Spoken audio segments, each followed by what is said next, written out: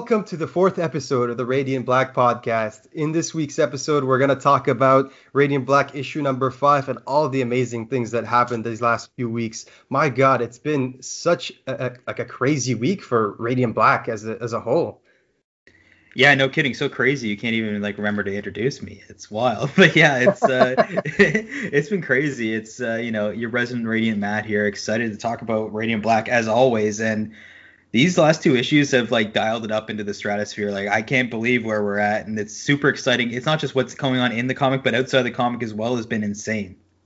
Yeah, we have a special episode for everyone today in that we're not just going to talk about this issue specifically, but we're going to talk about some amazing things that happened this week. And, chief amongst those things is the fact that we've launched a Radiant Black Discord server called, of course, Existence. And, we weren't sure how this was going to go, but we got to say the reception has been exceeding our expectations. First of all, we'd like to give a massive shout out to Kyle Higgins, Marcelo Costa, and Igor Monti, three major creators who are involved in the Radiant Black property or comic book series, and who, they've already joined our Discord server. And Kyle's been extremely awesome on the server. He's been extremely receptive to all the questions that fans have. He's been answering them as much as he can. He's been really, he's been communicating with everyone, showing us some awesome stuff. And I just got to say, if you're a Radiant Black fan out there and you haven't joined the Discord, please come check it out. Yeah, no kidding. Kyle's been more receptive and more responsive than I could have ever hoped. He's been awesome answering questions for a lot of people who've been asking, and not just the creators. I mean, we forgot to mention that Michael Basuto's in there as well. At least I presume it's Michael because of the way that Kyle interacted with him. And, Basuto's hilarious. But the people in the server have been amazing. We've got a couple mods, but so far, knock on wood, we don't really need them because everyone has been exceptionally chill and the discussions have been amazing. Everyone's been keeping it real. We've been talking and having some amazing Radiant Black discussions. It's so wonderful and nice to see the community being vibrant, to see everyone just so excited to share their theories, wanting to discuss more Radiant Black. And, that's what we're here for. And, funny enough, this wasn't really planned. We didn't have any plans to launch a Discord server. But the other day we were just on Twitter, talking about Radiant Black. We were gushing about the 5th issue and how amazing it was. My mind was blown. I tweeted 4 times rapid succession. For those of you that know, you know. And we just noticed that Kyle Higgins tweeted that maybe we should get a Discord server going. So I decided to get in touch with Radiant Matt, and I told him to make it happen, and so we made it happen. Yeah, and you guys, no one has to call me Radiant Matt if you don't want to, but yeah, no, Kyle was super cool. I scrolled by it at first, and Bashar pointed out, and I was like, all right, well, let's do this because, when you build it, they will come. Or if you build it, they will come. And it happened. It's been fantastic. There's, around 80 members right now in the course of 3 days. So, it's awesome. It's pretty accessible. We've tweeted the link out. It's an open invite. It's there for about 7 days. It's kind of tough that way. I want to figure out a way to do it, make it easier. But if you message pretty much anyone who's on Twitter all the time talking about Radiant Black, they're probably in it and could supply with the link, or just DM us and we'll happily give you a link if it's expired when you check this out. Yeah, I mean, even Kyle himself's been sending invites to people, and I'm pretty sure that once, pretty much if you go into any of the threads and you ask anyone who's on the server, they'll send you the invite. We don't have any requirements, just, be respectful and talk Radiant Black, and it's been wonderful so far. Yeah, no, it's great. There's memes, theories, speculation, and everyone. It's like a hive mind now. People just sharing their thoughts, and obviously we all have different kind of perspectives and stuff like that. But it's really cool to see everybody's ideas bouncing off each other and theories snowball from different points that people are bringing up. It's awesome. For sure. And, me and Matt and I, one of the things that we've discussed in previous episodes is the newsletter, the Radiant Black newsletter called Black Market News that Kyle Higgins publishes and releases every few weeks. And we were talking about how we loved the series so much that we wanted to discuss, we wanted to talk about Radiant Black and discuss it, beyond the newsletter or beyond forums or Twitter. So we saw the demand for people just on Twitter asking for Discord, asking for a place to talk about and discuss, issue number 5 and all the other issues. So, we tried to fill that demand, and it worked out wonderfully. We've got like almost 100 users so far in the Discord in a matter of a day or two, and it's been wonderful, really. Yeah, no, and come join us to talk Radiant Black. It's awesome, and we've got a separate tab for podcast related stuff. So if you guys want feedback to get feedback on the podcast or have questions that you want us to discuss on the podcast, that's the perfect place to just put that down there. And if you're looking for links, that's a really good source as well. So anything Radiant Black right now, it's awesome, and we've got the awesome crew that we've got a cool crew that even showed up in the comic there. So it's pretty sweet. We have a lot of channels where folks are talking about different things. We've got a theories channel where it's been rampant with readers talking about, what theories they have about issue 5 and moving forward. And it's been quite interesting. We're going to reference a few later on here. Thank you to those who contributed. And we've got a memes channel. We've got a miscellaneous channel where people are talking about other comic books written by Kyle Higgins or just other comic books in general. It's just been really nice.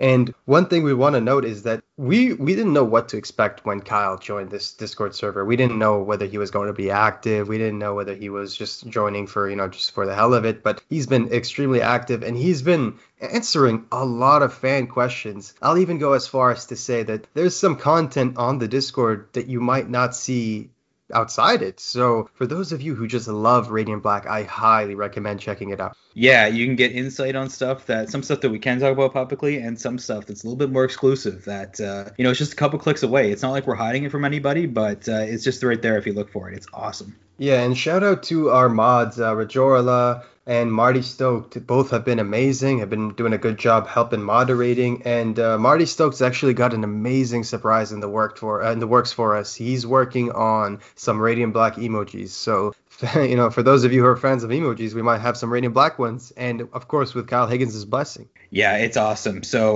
without further ado, let's hop into this issue. The outside stuff is amazing, but the interior is so good. Like, this issue, we can't bury the lead. Issue 5 was awesome. There were some really cool reveals, and even more cool stuff with like our new lead, presumably Marshall. It's really cool, and I can't wait to talk about it.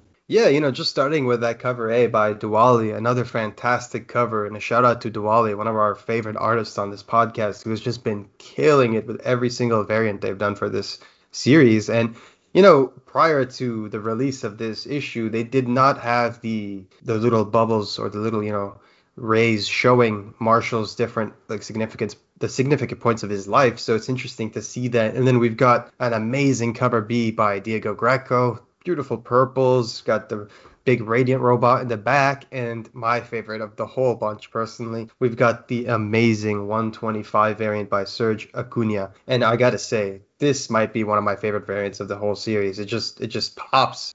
Yeah, no, the cover game continues to, it's the strongest of 2021. I show me a series that's had more consistent covers. It's been a great year for art and covers, but Radiant Black, every time they're hitting it out of the park. It's amazing. It truly is. And one thing we want to note before diving into this issue that I think listeners will appreciate later on is that we have Eduardo Faragatto and Natalia Marquez filling in for the art and coloring this issue because Marcelo Costa injured his hand and was given instructions from doctors to take a break. So if you look at the credit page, we notice that Faragatto did the artwork on pages 1 to 23, but Marcelo Costa did manage to recover in time and give us some amazing pages of pages 24 to 28. Yeah, it's a great combination of talents, and it made for a cool issue. It was cool to see a different take in the interior on other people drawing Nathan. Nathan's corpse, and get a lot of different poses for Nathan. Sadly, this issue, but it was cool to see their take on Marshall and some Radiant action too. It was really sweet. Definitely. And, without further ado, let's dive into this issue. We open up and the first thing we see, it's a bit brutal, heart-wrenching. We ended the last issue, on a cliffhanger. We saw that Marshall was in the middle of equipping the Radiant power. He was about to, he basically agreed to work with Radiant. And we see here that we're back at the scene of the crime in Lockport where, Nathan's bleeding out. He just had a building collapse on him. We see some paramedics attempting to resuscitate him, and it doesn't seem to be working out well. Marshall's just a mess right now. Yeah, it's cool. I like this little sequence here. He goes through like 3 of the 5 stages of grief, which is kind of interesting, and really quickly. And you see that he goes through denial. He's saying like, no, no, he's not dead. He's not dead. And he face palms the paramedic. Like I didn't notice it the first time because I was so invested in what was going on. And but like just that's face palm. Imagine you're gonna go save somebody's life and the face palm. That poor paramedic doesn't deserve this, but I'm sure he's used to dealing with people in a bunch of different emotional states. So this was brutal. And Marshall reacts in the most Marshall way with the face palm. It was great. Yeah, and it's amazing because we really get more insights into Marshall's character here. We see that one thing the Comic Source mentioned on their podcast/review was that they weren't so sure of Marshall's character because we needed to see more as readers moving forward before we could make a full judgment on what kind of superhero Marshall would be or what kind of character he is. And I think this sheds more light on the kind of character that he is, because we see that he's immediately, we were questioning how close they were, Nathan and Marshall, in previous issues, because while Marshall was, laying down the line, like making the jokes, acting like nothing's ever happened or changed, Nathan's been a little slow to take part of that camaraderie. He's been more like tepid. So here we see that no, like Nathan and Marshall are pretty close, like at least according to Marshall's perspective. And we see that through him, just begging God. And we've all had these moments growing up, where we beg God for something and we just swore we'd change. And here we see Marshall just saying, I swear to God, please, please, if you fix this, if you save him, I'll be different. And just fix my friend. You can't take him. He's my best friend. And we see that, Marshall really values Nathan. He really, really considers him a good, close friend. Yeah, and at this point, God is Rick Harrison from Pawn Stars going, best I can do is a little bit of brain activity. But no, yeah, I do like it is bargaining. People get desperate. Even those of us that might say we're an atheist or whatever, when you get to those low points in life, you reach out for someone. I don't know if Marshall doesn't seem to me to be a super religious guy. He talks about how he'll go to church, like maybe his family's religious, Catholic or Christian or something, presumably, and then you fall out. But when you're desperate as hell, if you would devote yourself to any god if it means you could have your best friend back after losing them or someone you care about as much as he cares about Nathan. For sure. And we see that right after, where immediately after Marshall's desperate prayers, we see a little cough from Nathan, and it seems like he took a breath, and Marshall's just surprised, he's shocked, and he immediately asked the paramedic if that was a breath, and she replies that they've got a shallow pulse, and he begins to just thank God. It's almost like boom, effect. It turns out that we're not out of the woods at all, because it tells him that they got here 6 minutes after the building collapsed on Nathan, and while he just took a breath, that's because they gave him adrenaline. He has no brain activity, and they're nowhere near safe. So yeah. They just decide to evacuate Nathan and obviously rush him to the hospital. And Marshall's left there broken. You could see the 3 panels very well illustrated by Eduardo Ferragato, an amazing artist. And you could see his face just turn from, a moment of relaxation and relief to like, oh shit, to like, God damn it. Yeah, I mean, you're hit with so much, right? Like this whole sequence he's seeing, he went from seeing, it's like, oh, cool, I get to see my buddy Nathan fight someone else again, whatever, he's going to kick your ass. He was filming it. Like he wasn't expecting it to be something that he would be reliving for his whole life, camera or not. So, when he sees this and he accepts a Radiant, which is like a big thing to be doing. Like he knows more about accepting this than Nathan did when he first did it, because they've talked and they've been friends talking about this kind of stuff. So it's a really cool dynamic where you have, you have almost like foolhardy Marshall, who will dive into things and has so many of these things thought out, plus the prior knowledge. So of course he'll be speeding into things faster than Nathan. Yeah, and it's a good thing you brought that up, because we're going to see more of those instances happen during this issue. Very good point. And, I love these little homages in between these intense scenes. Another reason I love this comic book is that I find myself often rereading it like multiple times, looking for all these little homages or hints that, happen throughout the issue. And we get an amazing one while Marshall's just running home. So he bumps into a garbage can while he's running, and we see that he's running outside of, his place of employ, Real World. And while he's running past Real World, if you were to read the title, the headline on top, it says lotion plus lambs, Hannibal plus edibles, a basket of fun, or it gets the hose again. I don't know if we've got any Silence of the Lambs fans in this on this podcast, but I gotta say that's an awesome reference to Silence of the Lambs. Well done, Kyle Higgins, and I really appreciate that, and I just think that's wonderful. I think we've seen that marquee before. I could be wrong, but yeah, no, I love it. It's a really cool reference. It's, Silence of the Lambs might not be doing so good on the TV screen these days. Unfortunately, that show got canceled, the Clarice show, but it's alive and well in Unlike Nathan in this in this world, in the Radiant Black world. At least the references are. So, it's pretty sweet. I also love how Marshall just like doesn't care. He just like knocks over the garbage can like clank. Like those things are heavy too. You have to like make an effort, and then they're never really in the way, so like kind of just did it just to do it. But I see just a random guy like watches him just turn into Radiant Black and fly off, and I keep wondering, maybe I'm reading too much into this, but is this like gonna be a character down the line, or is it just some random dude, Maybe they'll be talking to the police about it, seeing the sightings. They'll be talking to the officers from issues 1 and 2. But I like how he goes, "Hey man, you okay?" After he was going, "He's okay," like Nathan, he's okay or whatever. So it's like, are you? He's talking about whether his buddy's okay, but Marshall's not okay. Physically, he's fine, but like emotionally, you're going through turmoil. Not to mention you got the new Radiant, so he's not okay in more ways than one. Definitely, he's definitely not okay, and we could see that just manifesting in his panicked attempt to just running throughout the city. And one thing that shows us further that he's not okay, and I love this panel, is that as he suits up into his Radiant Black suit and flies away, these explosive blue colors, amazing dynamic panels, well done, Natalia Marquez and Eduardo Farigazo. There is this amazing panel where we see small tears coming out of Radiant Black's eyes, and the tears are almost particle-like, kind of almost like Kirby particles, and it just looks incredible. Really awesome little detail from everyone. I appreciate that as a reader, and I thought that was cool. And further expanding earlier on what Marshall's character may be like and what his personality may be like, we see that.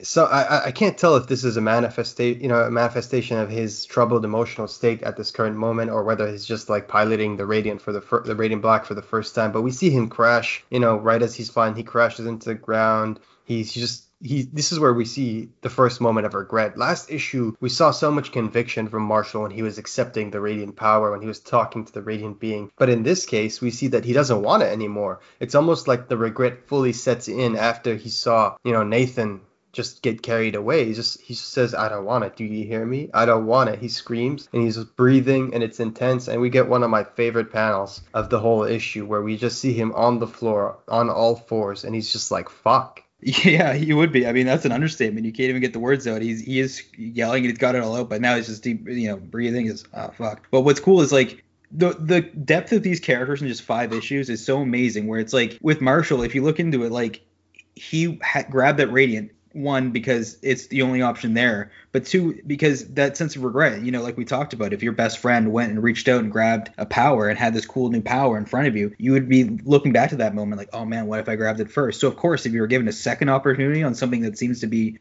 once in a lifetime for a very select few, of course you're going to be leaping towards it. But I mean, the stakes, of course, you don't really think, you don't calculate, you just grab to make sure that you would have that power, knowing what you're missing out on. So it's a lot to weigh on Marshall, and on top of that, with the emotional trauma he's been going through, it's really cool to see his decision-making process, how he feels and how he deals with this. Definitely. I think not only is it a good way to, showcase Marshall's personality and his characteristics, but it's also an amazing way to contrast him to that of Nathan's character, way to do 2 different things at once. And not just that, but I just want to say a little moment, but we just got a notification from the Discord right this second that Eduardo Farigato just joined the Discord. So hey, another good reason to join the Discord to talk to some of the Radiant Black artists and creators. Yeah, it's amazing. And another thing I was wondering, that panel we mentioned too up above, where that panel we mentioned earlier, where you have the tears coming out of the Radiant Black suit as Marshall's flying. Like, I wonder if you could bottle those tears and you could shake it like that little thing you have that the elf queen there gave to Sam in Lord of the Rings and stuff like that for a cave. Probably, I assume it works just the same, or at least in my head canon. But no, that's pretty cool. I wonder what that effect that would have in the environment if those particles stick around and stuff like that. Just the stuff that comes from the suit, you can speculate on all day long. It's such a cool franchise, and it's so cool to see it unfold. 100%. And it's interesting because the next page is one of my favorite pages in this whole comic, and it really doesn't have much to do with that. I mean, I guess it does. Yeah. No, scratch that. It has to do with the story, because in this next page we get the first appearance of the Invincible podcast and the Radiant Black universe, except in this universe, they are the Circle Guy News. Now, first of all, I just want to say a huge, heartfelt congratulations to TJ, Ryan, and Bill. We were big fans, and I myself, I'll speak for myself, I'm a big fan of the Invincible podcast. It was a big reason and a motivator for me to start my own podcast, for us to start our podcast with Invincible, with the Chiltramites, and then for me to start this podcast with Matt of the Radiant Black podcast. We were just inspired by the Invincible podcast. We're longtime listeners, big fans. I usually try to go to the page and leave a comment on them, how wonderful it is. And this was just such a wholesome moment in the comic, because I was just so happy for them. I gotta say, it was such a wonderful surprise, and congratulations to them. They deserve it. Yeah, they're great guys. It's really cool to see them in this. I can only imagine how amazing it is to see yourself put into a comic that one of your friends are writing, let alone such an amazing one as Radiant Black is. So it's really cool, and it's really interesting to see just on Twitter. We've seen the Circle Guy News around for a while, and I was wondering, like, okay, what exactly is it? But it's cool to see that it's like an in-world podcast of Radiant Black. It's sweet. Like I'd be shell shocked if I was them. That's really cool, and it's really cool to see what they did with them, like Bill with the heel turn, blaming Radiant Black. It's really sweet. And the three of those guys are in the Radiant Black Discord. So if you're fans of the Invincible podcast, that's another reason to hop on in. Yeah, exactly. That was such a pleasant surprise when Ryan, TJ, and Bill joined our Discord, and we're trying to be part of the Radiant Black community, because we need more people in the Radiant Black community, and to have the Invincible podcast be part of this community, and to be Circle Guy News no less. That is so wonderful. They even recently shared, Kyle Higgins shared a photo on his Twitter where they recently met with Ryan, TJ, and Bill. In Lockport. In Lockport, New York. Illinois. Was it Illinois? I thought it was in New York. Oh, maybe it is. Yeah, because they were at the falls, at Niagara Falls, so. Yeah, I don't know geography. I'm Mark Grayson here, so I just assumed. There's two Lockports. I think they said it was like when Lockports collide, so I thought that was a really funny joke. But yeah. So no, they wherever it was, they would know. So you could ask them in the Discord. But they recently they would know where they live and take photos. Yeah, that's true. They'll know where they're from. They know. No, we see a picture with them and Higgins, and it was just a wonderful surprise. I just gotta give props also to Higgins for giving them the credit for he credited. I don't know if it was his choice or not. I'm assuming it was a team choice, but their names are credited in the comic book and everything. So that's awesome. Really, seriously, awesome moment. And the page is wonderful. It's a nice little moment where for once we see Marshall reacting to the social media, the conversations on social media platforms regarding Radiant Black. And we see here that in this particular case, the people who have been the individuals who have been the spokespeople for Radiant Black Circle Guy News are, they find his actions somewhat ambiguous, because in the one case he seems to be helping out. He's, even TJ makes a point to say he's different than Radiant Red because he returned the money. He's been making he's been helping out in little ways around the neighborhood. But Bill rightfully calls Radiant Black out, saying, why didn't he fly his friend to the hospital? Why didn't he do this? And I don't really blame Circle Guy News for having this perspective, of course, in universe, because they don't know that Marshall is a different person than Nathan. They don't know that Nathan was Radiant Black and then Marshall became Radiant Black, right? So they have no way of knowing the emotional turmoil that Marshall had gone through.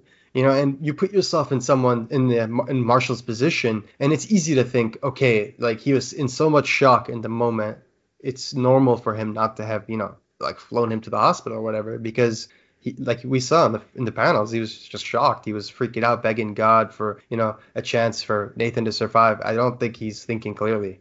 No, for sure. They don't know that he just lost someone so close to them. I mean, but yeah, no, of course. I mean, it's hard. They don't have the full perspective. It's cool to see the kind of like on the ground perspective out of like, these are what people living in this world think, and not just like a news story of like, oh, here's the, you don't get the J. Jonah Jameson perspective. It's like, these are guys that obviously like Radiant Black if they're going to make the Circle Guy News, but they still don't have the full idea of what's going on, the full extent. Beyond that, we haven't really gotten any reactions from crowds beyond the horror of the crowds in issue number 4, where yeah, and I'm so glad that was addressed, because it's always good to see how people are reacting to, like, superhero in a superhero universe. It's good to gain that perspective, because at least me, I was wondering that when we were reading issue 4, I was like, are these people just like, going to run away in horror? Are they going to tweet about this? Are they, because like we see that one scene where in issue 4 where Marshall pulls out his phone and he's like, I'm gonna video you getting your ass whipped in like 120 frames per second. So it's good to see the audience reaction. And I think Bill, as much as they had to have one of them be the one that raises the contrarian point, I think he raises a very good point. Circle Guy News has been, if you've been following them on Twitter, I highly recommend it. They have been tweeting really good positive things about Radiant Black. So for them to be caught in this position, it does kind of make them look like assholes. But we get a very Marshall response to all this, where he's just like, douchebags. Yeah, one thing I just thought of, didn't Marshall's phone get melted last issue? Yeah, that's a good point. So maybe it's not continuity. Maybe he's got Nathan's phone or something like that. Or, who knows? He could have a backup phone. I mean, it's not really like a plot hole or anything. I just think it's kind of interesting. I don't know how he got a phone, but yeah, I mean, maybe it is Nathan's phone, because he's watching Circle Guy News, and we haven't seen him do that in the previous episodes. And if they're talking about Radiant Black doing little things about the, to help the neighborhood, they must be talking about Nathan, because Nathan's been Radiant Black. Yeah, no, it's true. I'm looking at his phone in the first panel. His phone is black, and the phone being used is white. Yeah, so it's probably Nathan's phone. It's probably Nathan's phone. Cool. So yeah, that's interesting. So little touches like that where it's not the same phone. So yeah, it's likely Nathan's, and I don't know. You could probably guess his password if they're best friends. I can probably guess my best friend's passwords if I tried it. So no, Marshall. The last thing you want to hear is, I know if I'm podcasting about Radiant Black and then Radiant Black called me a douchebag, it would kind of hurt my feelings a bit. But luckily, the Circle Guy News don't quite know his true feelings. One thing I gotta praise Higgins and the crew. Higgins, Fregato, Costa, Marquez, Becca Carey, Michael Basuto, everybody involved in this amazing title. One thing I gotta give credit to everyone for is how well paced this entire story has been. And I gotta say that's not credit to just one person. I can't just credit the writing for the pacing or credit the art for the pacing. It really is a group effort, because not only is the writing really well done to where the pacing feels so like smooth and buttery and everything is happening in an appropriate fashion, but it's also the artwork, is conveyed in such an incredible manner where the scenes, and they even the creators, like whether it's Higgins or Ferragato or Costa, a lot of them bring it up. And when they bring these up, they talk about them like they say scenes. I feel like they progress very organically, very well. And this is because, according to Eduardo Ferragato, he says that he has a lot of experience in cinematic narrative. He's worked many years doing storyboards, and he's always liked having action sequences with meaning. And I gotta say, that's how I felt about the action sequences in this issue. They were so appropriate, but they also carried the story forward. It wasn't just like sometimes where you're reading like a Marvel or DC comic, it's just some like two people just beating each other up, and it's just like, okay, save the day, whatever, very formulaic. But no, this was like still carrying the narrative forward, you know what I mean? Yeah, and I've mentioned this to you before off air before, but I'm not huge on when comics go like, it's such and such season 1. It's like so much stuff is being adapted to comics and stuff like that. You don't really need to lean into it. You can already do it. Like this feels almost like a TV show, or like I can see the panels moving. It's so well done. You can just kind of see a transition that way that I don't really need you to say like, oh, this is going to be a TV show. It's like I can feel it. Like I'd rather just, say it in your actions, not in actually just like in words. Yeah, no, I couldn't have said it better myself. And to expand upon how well paced and how smooth the issues flow, we talked about last issue on the last episode of our podcast. We talked a lot about certain story elements that we would like to see visited in the future, because for things to come for full circle, we wanted to see the themes that were the seeds of the themes that were planted in issue 1 and 2 and 3 continue to be explored in 4, 5, 6, and we do get that in this issue. I don't know if the listeners remember, but last episode, Matt and I, we talked about how we would like to see the reaction of the Burnett's in this issue. And funny enough, unfortunately in this case, in the next panel, we get to see the Burnett's reaction as we see Marshall's, he's watching the Circle Guy News from his phone while he's in the hospital waiting room or the waiting area. And we see the Burnett's walk in, and they're noticeably distraught. Yeah, it's the panel I've been dreading. I knew it was coming, and it's beautifully done. even looking at oatmeal now, I don't even need to boil the water. I can probably just make it with my tears. It's such a sad panel. Like it's true. I mean, we've seen these parents. It really pays off spending 3 issues getting to know these characters and seeing the dynamics with them and their son, and then seeing the pain they're going through, knowing that Nathan is at best, severely, injured and might be able to recover from some of it, but at worst, they're likely losing their son right now, or in the process of the slow. Every minute for them has got to be like an hour or a year just dealing with this, watching their son in the worst condition. No parent should have to go through that. Oh, I wholeheartedly agree, and I gotta give praise again to the Radiant Black team, because you can see this being conveyed so expertly via Marshall's text bubbles, where when you see him explaining to the parents what had happened, you can see the words shrinking and the letters getting smaller as he continues to speak, almost giving you an idea of the sorrow and regret and sadness that he's experiencing at that moment, that it's almost increasingly difficult just to get the words out. And I appreciated that. I thought that did such a good job to elevate the emotions in this scene. And it just really captures the reader and makes them, the reader's already experienced a gut punch in the last issue when they see Nathan die. When I was looking at online reactions, there were a few reactions when they were like, okay, good, like Marshall was the more interesting character and Nathan was, like a whiny Radiant anyway. He didn't have what it takes to get it done. And then there were other reactions where they were like, oh no, like I was just beginning to, become invested into Nathan as a character. I was just beginning to like him and learn more about him. And, he was growing on me as a character, and now he's gone. And I feel like that's how I feel. So, yeah. Yeah, I related to Nathan like a lot. The writer thing, I can relate to that more than almost anything I've read in comics in the last few years. Like it's really powerful to see Nathan go. I mean, it's the character is almost like a living lesson, almost living in my shoulder, above my shoulder, whether he becomes AI in this story or not. He basically is for me just with that tale, and it's very encouraging for anybody that wants to write and feels like they haven't actually gone and written as much as they should or haven't taken the leap. I think it's an amazing character just on that end, let alone with whatever they do in the future and the lasting effect he has on the characters still with us, like Mr. and Mrs. Burnett and especially Marshall. Yeah, and this is a potential spoiler, but I guess if you're listening to this podcast, that's out the window, because you should be reading all the issues before you listen to the episodes. I highly encourage that. But this issue has a surprising number of first appearances, and we see one of the first new appearances in this issue in the upcoming panel, where right after Marshall is explaining what had happened, Mr. Burnett lets him know that they're not seeing any brain activity, and we're interrupted with a speech bubble from outside the panel where someone's saying, "Oh my God," and you see them running towards the Burnetts, exclaiming like, "How is he? Did you see him? What are they saying?" And she says, it's a woman, and she says, "I need to see him right now." And they go, "Kathy," and she says, "I'm his godmother." So it's interesting now. We've met not only Mr. and Mrs. Burnett, but we have also met Kathy, Nathan's godmother. Yeah, Kathy the godmother. These 2 panels kind of threw me because it's very interesting that she's introduced here in her inclusion. It's really out of left field. We haven't heard of a godmother, a lot of godmother thing. It's left field. Usually godparent thing. It's weird. It's a weird concept. I forget about it myself sometimes.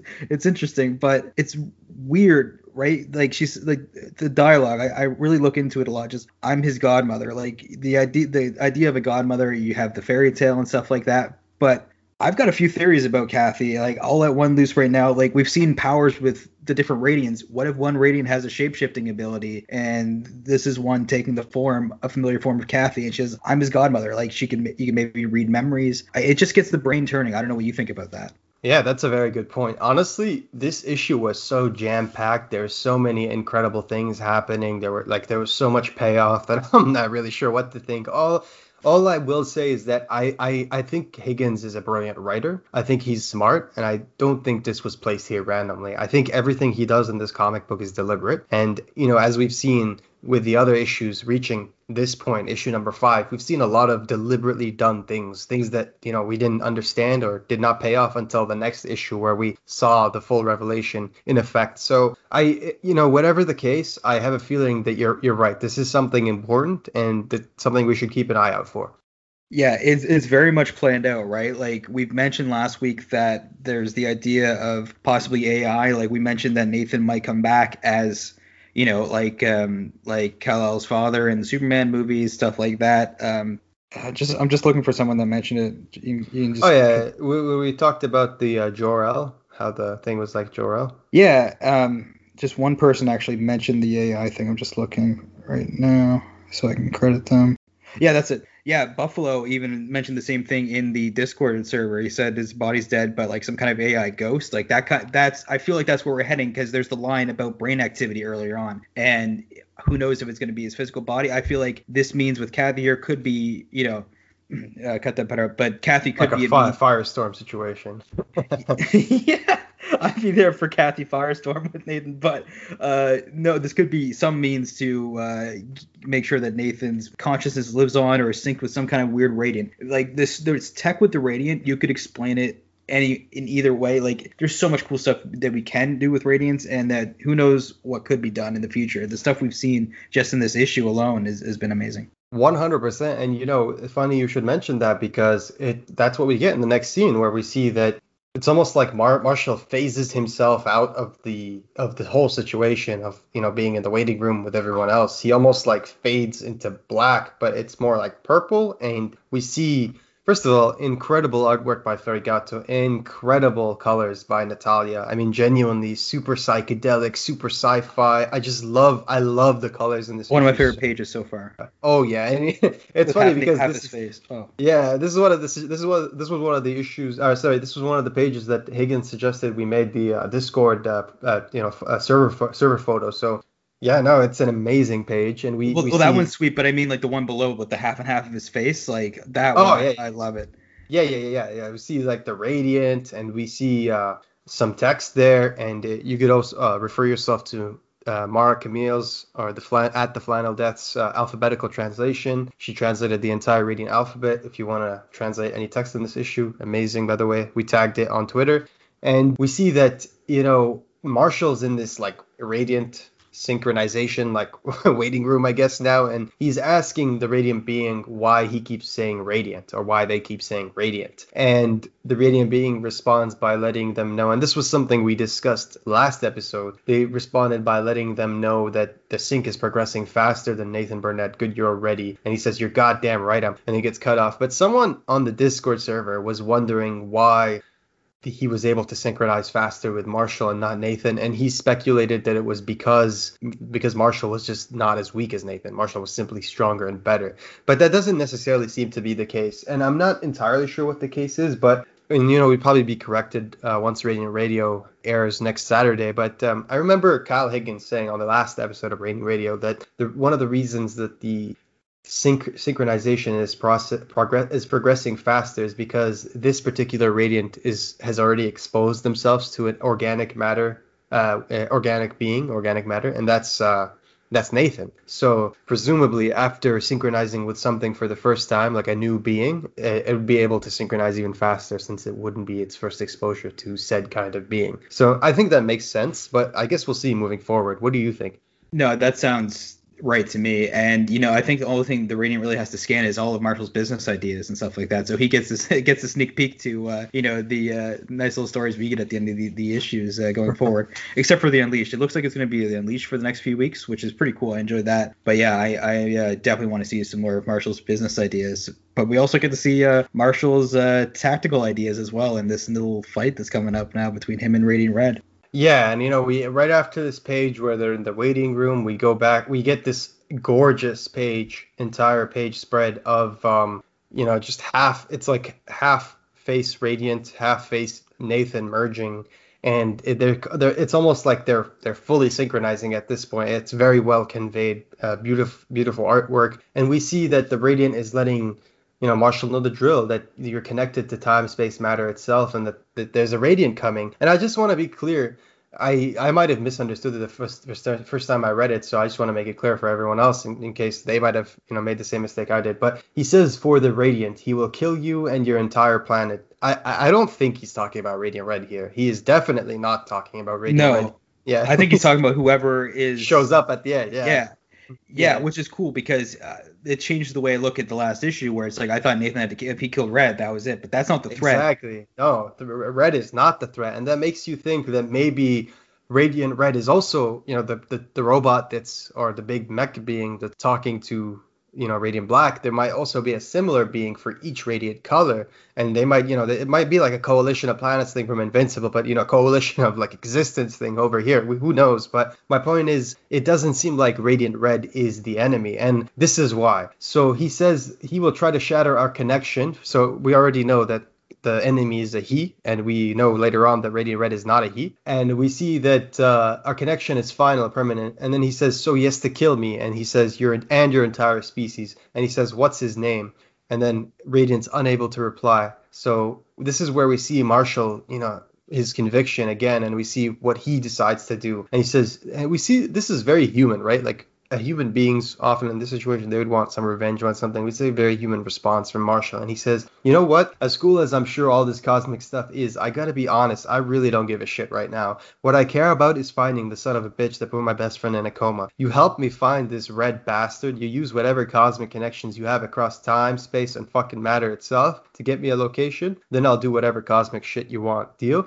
So yeah, first of all, I love the writing. Yeah, I was just like straight getting to the point. No fucking around. I love that. But yeah, you see, first of all, beyond the amazing, gorgeous illustrated page with gorgeous colors, I love this page because it's just awesome. It just sets up the next few pages so well, but it also shows you what kind of friend Marshall is, what kind of person he is. He might not be your stereotypical superhero type. This is a man who's hell-bent on getting his revenge. And it also shows us that it's definitely not Radiant Red they're talking about, because he clearly switches his perspective saying, I'll go kill this person after you show me where Radiant Red is. So yeah, I'll kill the mini boss. I just want to find the mini boss, then I'll take out whatever big boss you want, basically. Like it's really cool. I just love that we like the cosmic stuff in this is insanely cool looking, and I can't wait to get it. But it is cool to see like I'll do whatever cosmic shit you want after I get what I want. Deal. Like it's so great.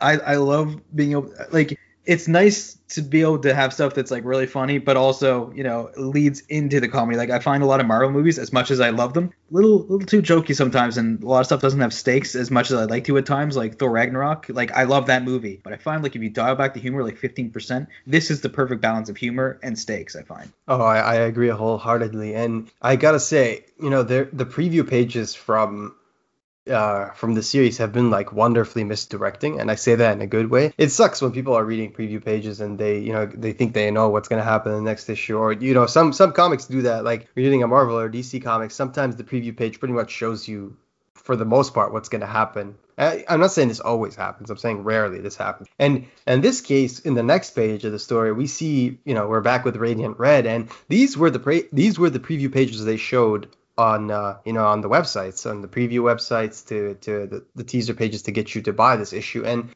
they do misdirect. Like when I was first looking at these pages on the websites before this issue released, I thought they were fighting each other, Radiant Red and Radiant Black. But it looks like here we go to the page, we see Radiant Red in some sort of like pit, and they're just it's the quarry, yeah. It's a quarry, yeah. Okay. So it looks it's like a snowy quarry, or maybe it's not snowy, I can't tell, but it looks like Radiant Red is just punching the hell out of, the rocks, just losing. It's almost like that Kylo Ren scene in Star Wars where he loses his control of his emotions and just starts slashing with his lightsaber, like destroying all those, devices in the room. It's almost like a teenage angst response from Radiant Red, where we see them, basically putting themselves down, saying stupid, out of control. You wanted to handle it. They're giving themselves shit. You can't handle anything. And we could tell in the way, the way their eyes are, the way that they're carrying themselves. It seems like Radiant Red regrets what happened. Yeah, it's like Radiant Red didn't mean to kill Nathan that last issue, right? Like it wasn't on purpose. I think they just wanted to make sure that Radiant Black stayed out of Red's business. That's my assumption on it. Like we're gonna get Radiant Red's backstory next week, so I think that's gonna be fleshed out a lot. And a lot of this dialogue can be seen as foreshadowing of you can't handle anything. So we know that potentially Radiant Red is going to be screwing up a lot of stuff. Maybe they get some kind of power that might not be a Radiant and might screw it up. So who knows? This could have been Radiant Red's second chance at a good life, and they could have screwed it up. Maybe they were getting money for their family. We don't really know what exactly she went through, and we're going to next week, and I'm excited for it. Yeah, I mean not next week, in a few weeks, but yeah, yeah. Oh, it's not issue 6. Issue 6 is July 23, though, no, or something like that. So it's quite a while away. Oh yeah, but I mean like next issue. Oh yeah, next issue, yeah.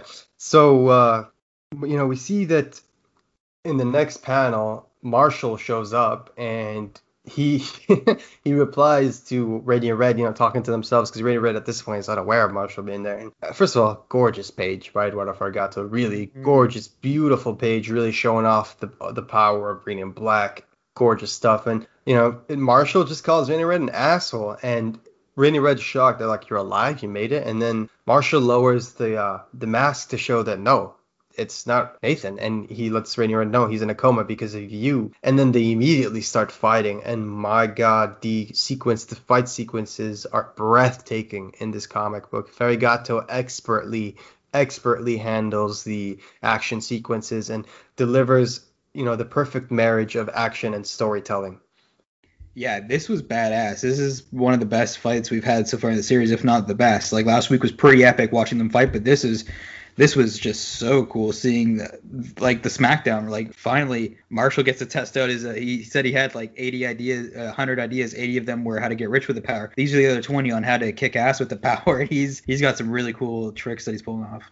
And I love the attention to detail. For those of you who are fans of the Eduardo Farigato variant to issue number 1, you'll notice that the variant is just Radiant Black flying up in the sky, and it's a blue sky with clouds. And you see that Radiant Black flies by putting both his hands in the air. Both his fists are pointing, or like forward. And we see in this case that attention to detail is replicated here. We see that Radiant Red does not hold the same stance. She has one arm going backward, preparing to punch, and the other fist pointing forward. Whereas we still see Radiant Black's fists, almost in a mini homage to issue number 1, cover B. His fists are pointing straight. So I like that little attention to detail by Farigato. I appreciate things like that. Yeah, that's a good catch. I like that a lot too. It's really like, later on, obviously we're going full spoilers, but like it's really cool to see yellow and pink, like their different designs, and seeing like all the different characterizations of these characters beyond just having a different color representing them. I'm so excited for it. Like my hype was at an all-time high after last week's issue, but seeing where this series can go, after this fight, and seeing, Marshall with the ability and then the new Radiance, like the sky is the limit. I keep saying it, but I think we're beyond the sky at this point. Like it's really sweet. Oh yeah, and it just keeps getting better and better. They just keep elevating it more and more, and it keeps getting better and better, and I'm all here for it. I'm loving it.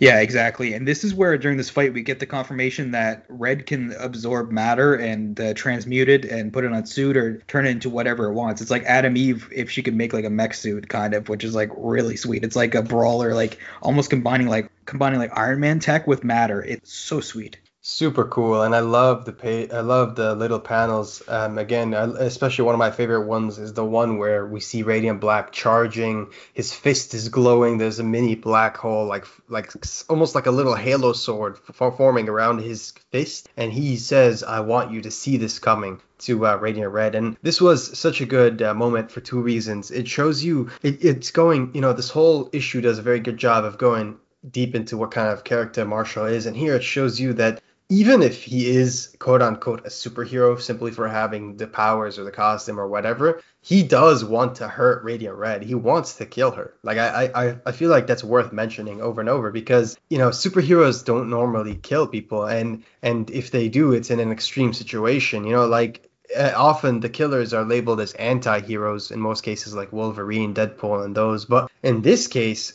like Marshall very much wants to kill Radiant Red. He's got revenge in his eyes, and he's delivering it. Yeah, I think like last week we were talking, I think Marshall would be more likely to kill than Nathan, but I still don't know if he'd be able to pull the trigger and actually be able to do it. Like I think he's really pissed off now. I think this is the closest he's ever come in his life to wanting to kill somebody and being able to do it. But I don't know if he's going to be able to do it if he actually has the killer instinct, because I think he's still a good guy underneath the layers of douchebaggery. Yeah, it's definitely. And, we see the fight continues and we get the splash page with some panels in it. And I love this page for so many different reasons, but mainly because when you are flying at the speed of these, superheroes, I'm assuming they're flying very fast, as it shows, like that's how it's being conveyed via the momentum of their light trails. And you can see the light distorting in the background of the city, and I love that. I think if you know your basic physics, you know that when you travel super fast, it's going to distort like that. It's going to create an effect. So I thought that was an amazing little touch. It's just so well done. Props to Farigato and Natalia. Yeah, definitely. I am not one of those people that knows a lot about physics or science in general, so get ready for a lot of speculation that might not go well. But okay, so when Red goes launching into the water, does Red use the water to make that like cool ass mech suit, presumably? Yes, 100%. And we actually had someone from the Twitter channel confirm that when they asked Kyle Higgins whether that was their power, and he said that 100% that's what it is. It's matter conversion. And in that instance, it looks like Radiant Red is converting water to, form that Juggernaut slash Hulkbuster suit. And that's convenient because there is an abundance of water out there, right? Compared to like other resources. Yeah, it's true, but could they use air particles as well for that? Presumably, maybe different elements would do different things. Like water can be used for defense, and air could be who knows what. I think that is a really cool element to Red that makes me like Red, and think Red is way cooler than I did last issue. And I thought Red was pretty cool, but this is some really cool stuff for a power set. Someone did ask a question about transmutation and how that factors into her power set on the Discord. And Higgins just said stay tuned. Basically, just check out the series, keep following with it, and you're going to find out more. And I got to urge everyone, for those of you that are asking questions that could lead to spoiler territory on the Discord, don't worry. I promise you all your questions are going to be answered via the story soon. Obviously, Higgins and Costa and the rest of the crew, they don't want to give away details because they want us to enjoy the revelations and the moments as they come. And I totally respect. Yeah, I think a lot of the stuff we're speculating, like, it's probably already proven false on stuff that's headed to print already or already incorporated in. So there's really nothing we can really do to change that going forward. So the kind of stuff that Kyle's writing now is probably stuff we have no idea about is going to blow our minds, a few months from now, which is pretty cool. Yeah, and keep in mind that Michael himself, the editor and designer of the series, has said that they do have up to 25/30 issues planned. And, if you've been on the Discord recently, Kyle's been sharing a lot of what he has planned moving forward, not in terms of details, but in terms of how much he has planned, where he plans to go. People have been asking him all kinds of questions about animation and whether what his plans are for a movie or a TV show. And Kyle's addressed those questions in the Discord as well. So for those of you who really want to know more about that, I highly recommend checking out the Discord. Yeah, there's no better place to check that stuff out. It's really sweet, and it's almost as cool as it having a dope ass cape, which is what Mark's got going for him. And oh yeah, no, we're gonna go into that soon. I don't know as well. That's a big talking topic for later on. Oh yeah, I'm just saying we're at the part now where it's awesome. Where it's like he goes, "Oh, I've got a cape mode and it's dope as hell." Check. Like it's such a Marshall line. I love it, and I love that he figured out how to do the cape in a couple hours, and Nathan had no idea about it. Yeah, but just moving earlier, I want to point out that there's a scene where Marshall, as he's punching Radiant Red up in the sky, he says, "As long as I keep you up in the air, you can't absorb shit." But at that moment, Radiant Red, manages to catch one of his fists. He grabs his wrist and literally starts absorbing his suit. I mean, literally, it's almost like a symbiote kind of thing where he's like burning the symbiote or burning like the symbiotic, the way he's like burning the matter off and absorbing it into herself. And Marshall's screaming in agony. He's like, "God damn it, stop it." And, Radiant Red's like, "Why? Does it hurt?" And he's just screaming, "Yeah." But here's where we realize this. And shout out to Comic Source, because this is something I noticed in their recap of the first 4 issues. They said that it seems that the Radiant powers react a great deal to emotions. And in this case, and in many cases in the previous issues, that seems to be true because we see that the emotion of pain and almost like being overwhelmed, that manifests itself through Marshall, and he releases this ginormous energy blast shatters Radiant Red and just tosses them into the water. And that's where we see Radiant Red, use the matter conversion to get their big Hulkbuster. And of course, we're introduced to the dope as hell cape. And the funny thing is, right when Kyle, and I'm not even kidding, this has been, I love capes, and I brought up this cape countless times on this podcast already in other episodes. I'm pretty sure people are tired of hearing me talk about the cape, but I don't care. I love capes. And the funny thing is, when Kyle joined the Discord, the first thing I said, because I knew, the first thing I said was like, "Hey Kyle, good to see you. I'm pretty sure there's tons of questions everyone wants to ask you, but the most important thing is what's up with that dope as hell cape?" Kyle responded, telling me straight up 4 words. He said, "It's dope as hell." And you know what? I can't argue with you there, sir. You got me. Yeah, no, it's pretty fly. I'm not gonna lie. I'm really digging it, and who knows what it's actually gonna do aside from looking cool. Who knows what you could do? I'm interested to see anything that usually this comic blows my mind, and I have no doubt that the cape is gonna be no different. Yeah, and I just want to give credit to the colorist again. The artwork is, it's amazing. I've reiterated that. I've said over and over how much I'm so happy. I'm so glad that, although sadly, and we send our gratitude and regards to Marcelo Costa over his injury. Hopefully he's recovering. But I gotta say, in the worst case, which is this case, where the artist is hurt and has to take a break, it's such a blessing to have someone like Eduardo be able to fill in. Like I just gotta say, we as Radiant Black readers are so fortunate that we had someone like Eduardo and Natalia last minute come in and fill in, because this is such an amazing issue, amazing artwork, and the colors really, really, really shine. Really in these action sequences, and they really elevate the action sequences. So yeah, I co-sign that, and luckily, according to Basudal in the editor's notes, Marcelo's all better now, which is fantastic. Great news to hear. I'm glad that he's doing better, and I can't wait to see his return to the series in issue 7. I think he said it was, so that should be pretty sweet. Yeah, I asked Kyle about that. I was like, why? I was like, did anyone notice that we got 23 pages of Ferrigato and then 4 pages of Costa? And Kyle was like, yeah, luckily, Marcelo recovered in time just to submit the last few pages. And I said that was fitting, because that makes it so, the original 2 creators of this series also created all the characters. Like he drew all the characters who appear for the first time later on, with the exception of the godmother, I guess, Kathy. But Radiant Pink and Radiant Yellow were drawn and created by, I don't know who they're created by, but they were drawn by Costa. So thanks for not forgetting my favorite character, Kathy, in your equation there. But I'm looking forward to see what Kathy brings to the table. But yeah, no, this fight continues. We get the the mech suit, and we see that you mentioned that he blows off the armor with that rage, the die. I think that's anger. I think that's what that emotion is. He looks a little pissed off, and it's awesome having like the suit. You still have the eye covering the ivory and black suit covering. Let's not skip this pivotal moment of. He's able to channel that rage as a result of putting himself in Nathan's shoes at that position. We get this wonderful back and forth where he sees himself almost dying in the same way that Nathan does, and it's almost like an inner fuck that. Yeah, he's using the memory of Nathan, like he's using the loss of Nathan like as the fuel. Like it's literally emotional fuel, but it is that emotion literally is what pretty much is fueling the suit here and letting him do what he needs to do. He's literally learning from Nathan's mistakes here and just unleashing hell on Radiant Red. Yeah, and I know Higgins is a big fan of Batman. I know he's written Batman before. I know he's written Nightwing. And I gotta say, this moment reminds me a lot of the moment during Batman Nightfall, the famous storyline where, Bane, breaks out all those villains from Arkham, studies Batman, manages to, track him down and then break his back. But there's an issue where while Bruce is on the, he hasn't been sleeping for days. He's been sick, and he's been looking for all the Arkham inmates that have broken out of Arkham. There's an episode where he finds Scarecrow and Joker, and he gets like lost into the sewers, and he's just in real shitty shape, and he's just physically like he's sick. He hasn't slept in days, and he doesn't think he has what it takes to capture them anymore. But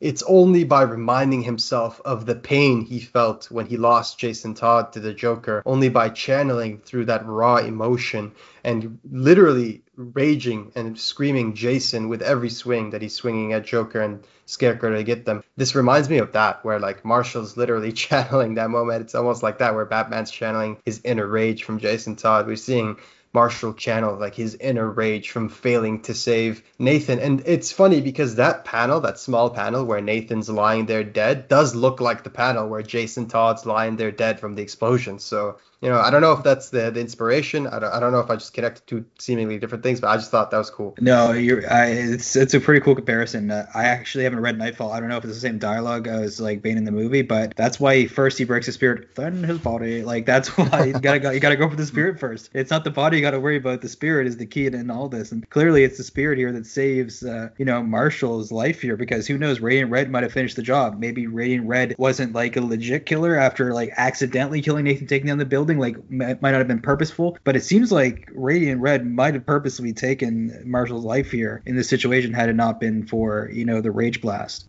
Oh yeah, like Radiant Red seems like an asshole. Like, I don't know what the fuck her deal is, but she needs to calm down. And I just want to again like look at that panel where he's screaming "Ah, die!" and there's like this all this energy coming out of his hands and his eye, like amazing coloring. Truly, like the page almost this panel almost leaps out of the comic book page from how beautiful it is. I don't know. I might actually ship Radiant Red and Radiant Black. This might be a nice meet cute of like almost beating the shit out of each other and get married. It'd be a good story for the grandkids. Yeah, those arguments between them two are gonna be literally explosive.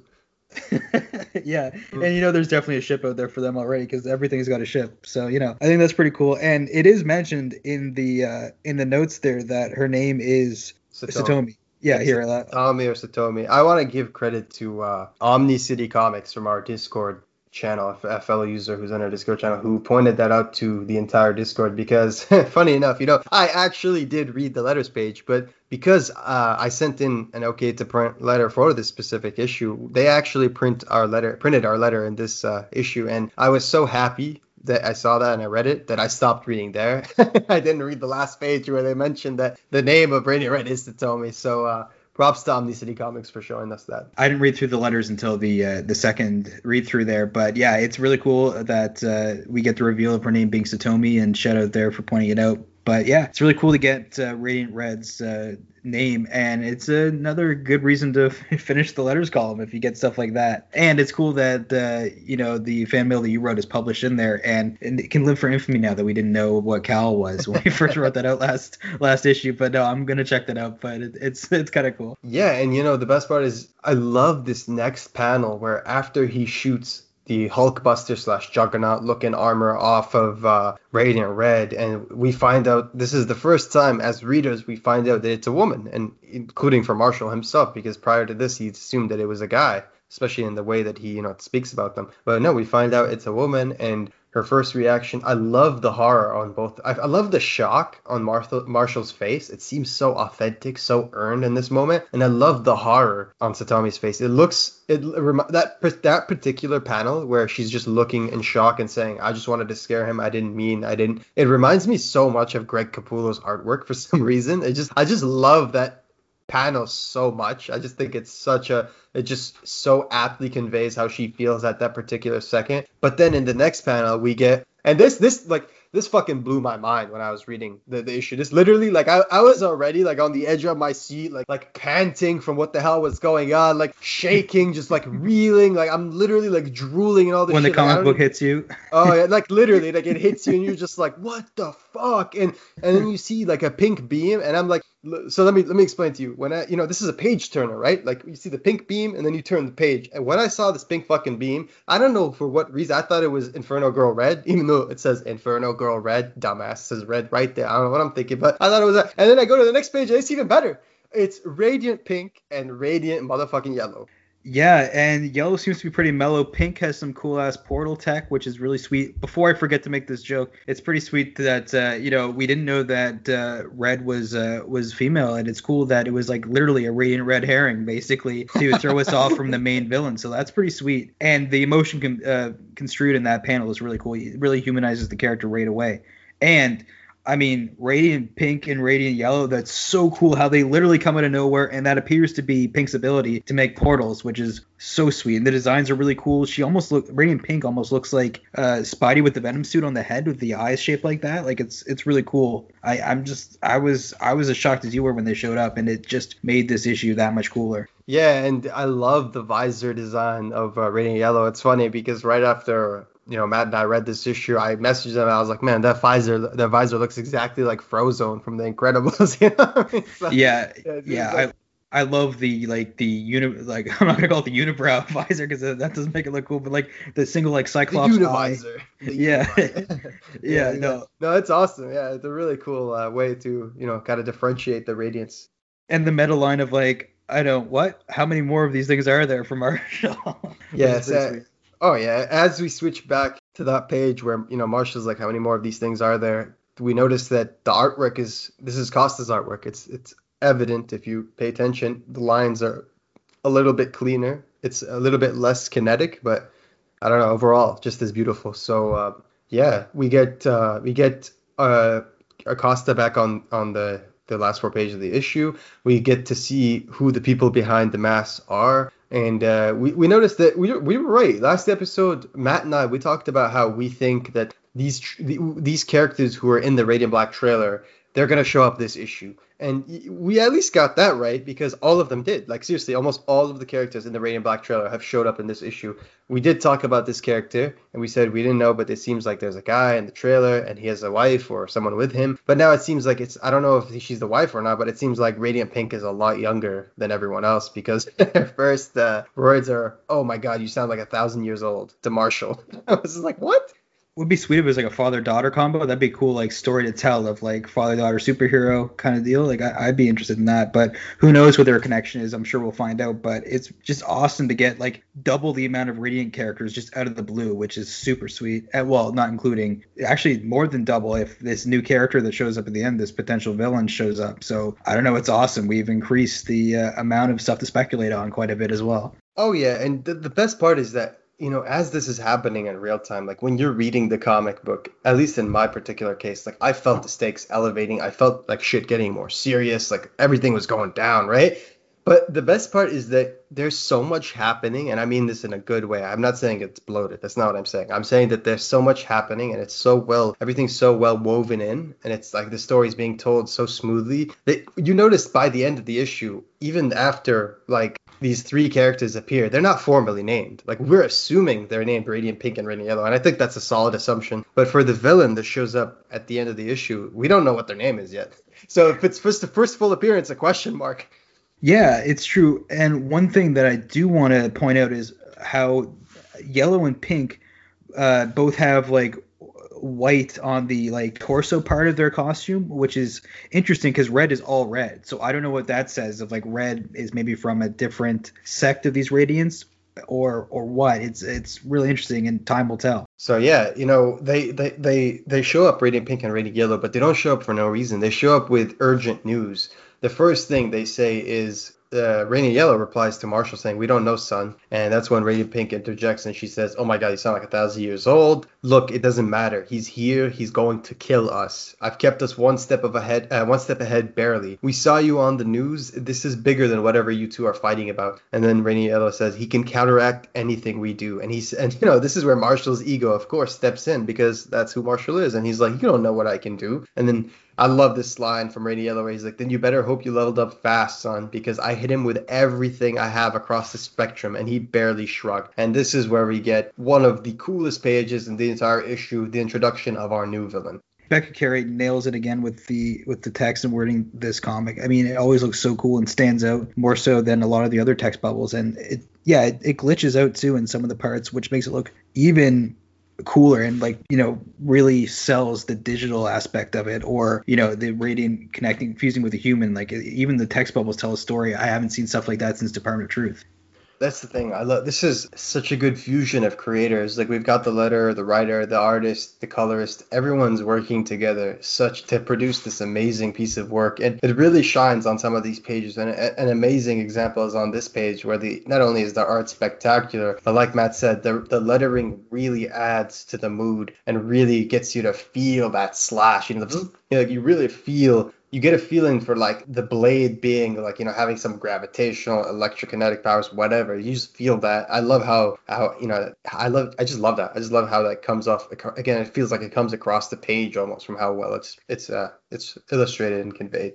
Yeah, after reading this issue, one of my honest thoughts was, wow, Higgins is going to be a very rich man after this, not just wealth-wise, but like knowing you created this story as well as everyone else involved, like to write this story and then everyone else is drawing it and like all the artists making it come to the page and the lettering, like this IP is going to be massive. Once more people get turned on to it, like this is so cool. This is something that unquestionably as an adult you can like hop on in here and it's cool as hell. You can swim in the sea of awesomeness that is Radiant Black. Oh yeah, and a lot of these people who are into things like like Teenage Mutant Ninja Turtles or Power Rangers, a lot of people love that. A lot of people, whether they're old or young, and I think part of the beauty of being someone older who loves these properties isn't just isn't just like loving them for loving them for whatever reason that you do because you enjoy them, because you have your own reasons, whatever. But it's also the nostalgia that comes with it. A lot of people grew up on things like Usagi or things like Teenage Mutant Turtles or Ninja Turtles or things like Power Rangers. So for them to see it again in the modern day through like an amazing Mighty Morphin run by, X writer or Y writer or Kyle Higgins, or to see another run of something like Radiant Black, which echoes the Power Ranger vibes, but also manages to make it its own thing, and to tell something super different, a superhero story that not only subverts your expectations, but does so not only for the sake of doing so, but in an effective and expert manner. It's a story that is groundbreaking. Every issue takes you in directions that you don't expect, but it's very satisfying. So I gotta give credit to everyone. It's amazing. Yeah, well said. And I'm going to check out the Power Rangers comics because as a kid, the show, I just found it a little repetitive, like fight the small monster, then fight the big. And also, it's like a suit of like what they can do in live action for like a kid's show. But knowing what artists can draw and what people can think of with the near limitless potential of what you can do in a comic, I think that's actually a pretty sweet mix, and I probably will check out the Power Rangers. I've talked myself into it, but seeing the influences on this and the cool character designs we have in this, like my mind is blown, and I just want to know who this new villain is. Like it's interesting. There's been a lot of speculation about who it is. 100%. And one of the things I've enjoyed the most so far through the launch of Discord, aside from talking to everyone, all the wonderful people in this community, being able to get in touch with everyone, being having a space or a platform to be able to discuss spoilers and everything that happened in the recent issues. I've loved the involvement of the creators. We don't just have Kyle Higgins on the Discord. We've got Marcelo Costa, we've got Igor Monti, we've got Michael Basuda, we just have Eduardo Fregato who just joined us. We've got so many amazing people. They've been so responsive. They've been so amazing, and to be able to share that experience with them of growing the fan base, of being able to talk to everyone, being able just to share their excitement for the next issue, being able to see it, I love it. And I again and it's like a broken record at this point, but I have to recommend the Discord again for those of you who are fans of Radiant Black. It's the perfect platform to discuss it.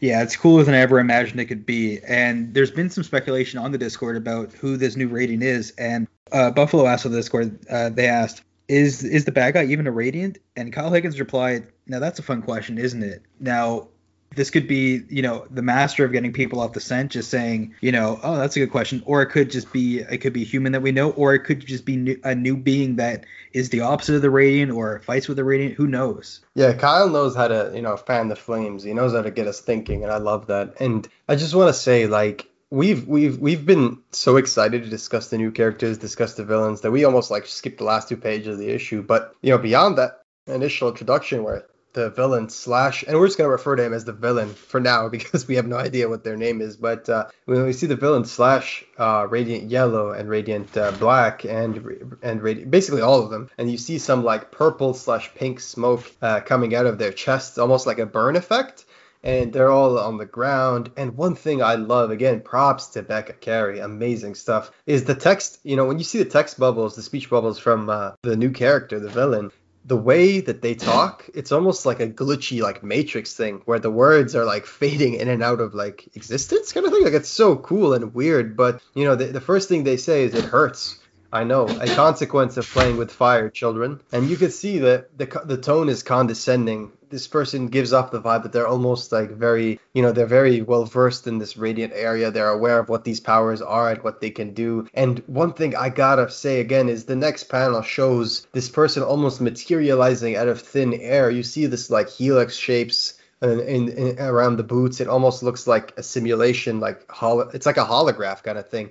Yeah, it's amazing. I love that page. I thought it was so cool seeing it's this almost Genji looking dude, but he's warping in and out of reality and stuff. And he just straight up lays down the law. He's like, you have something that is not yours. You will all lose your lives. Unfortunate, but necessary. You have no choice but one. And then he asks, will your planet die as well? So this guy isn't fucking around, obviously. This guy is for real.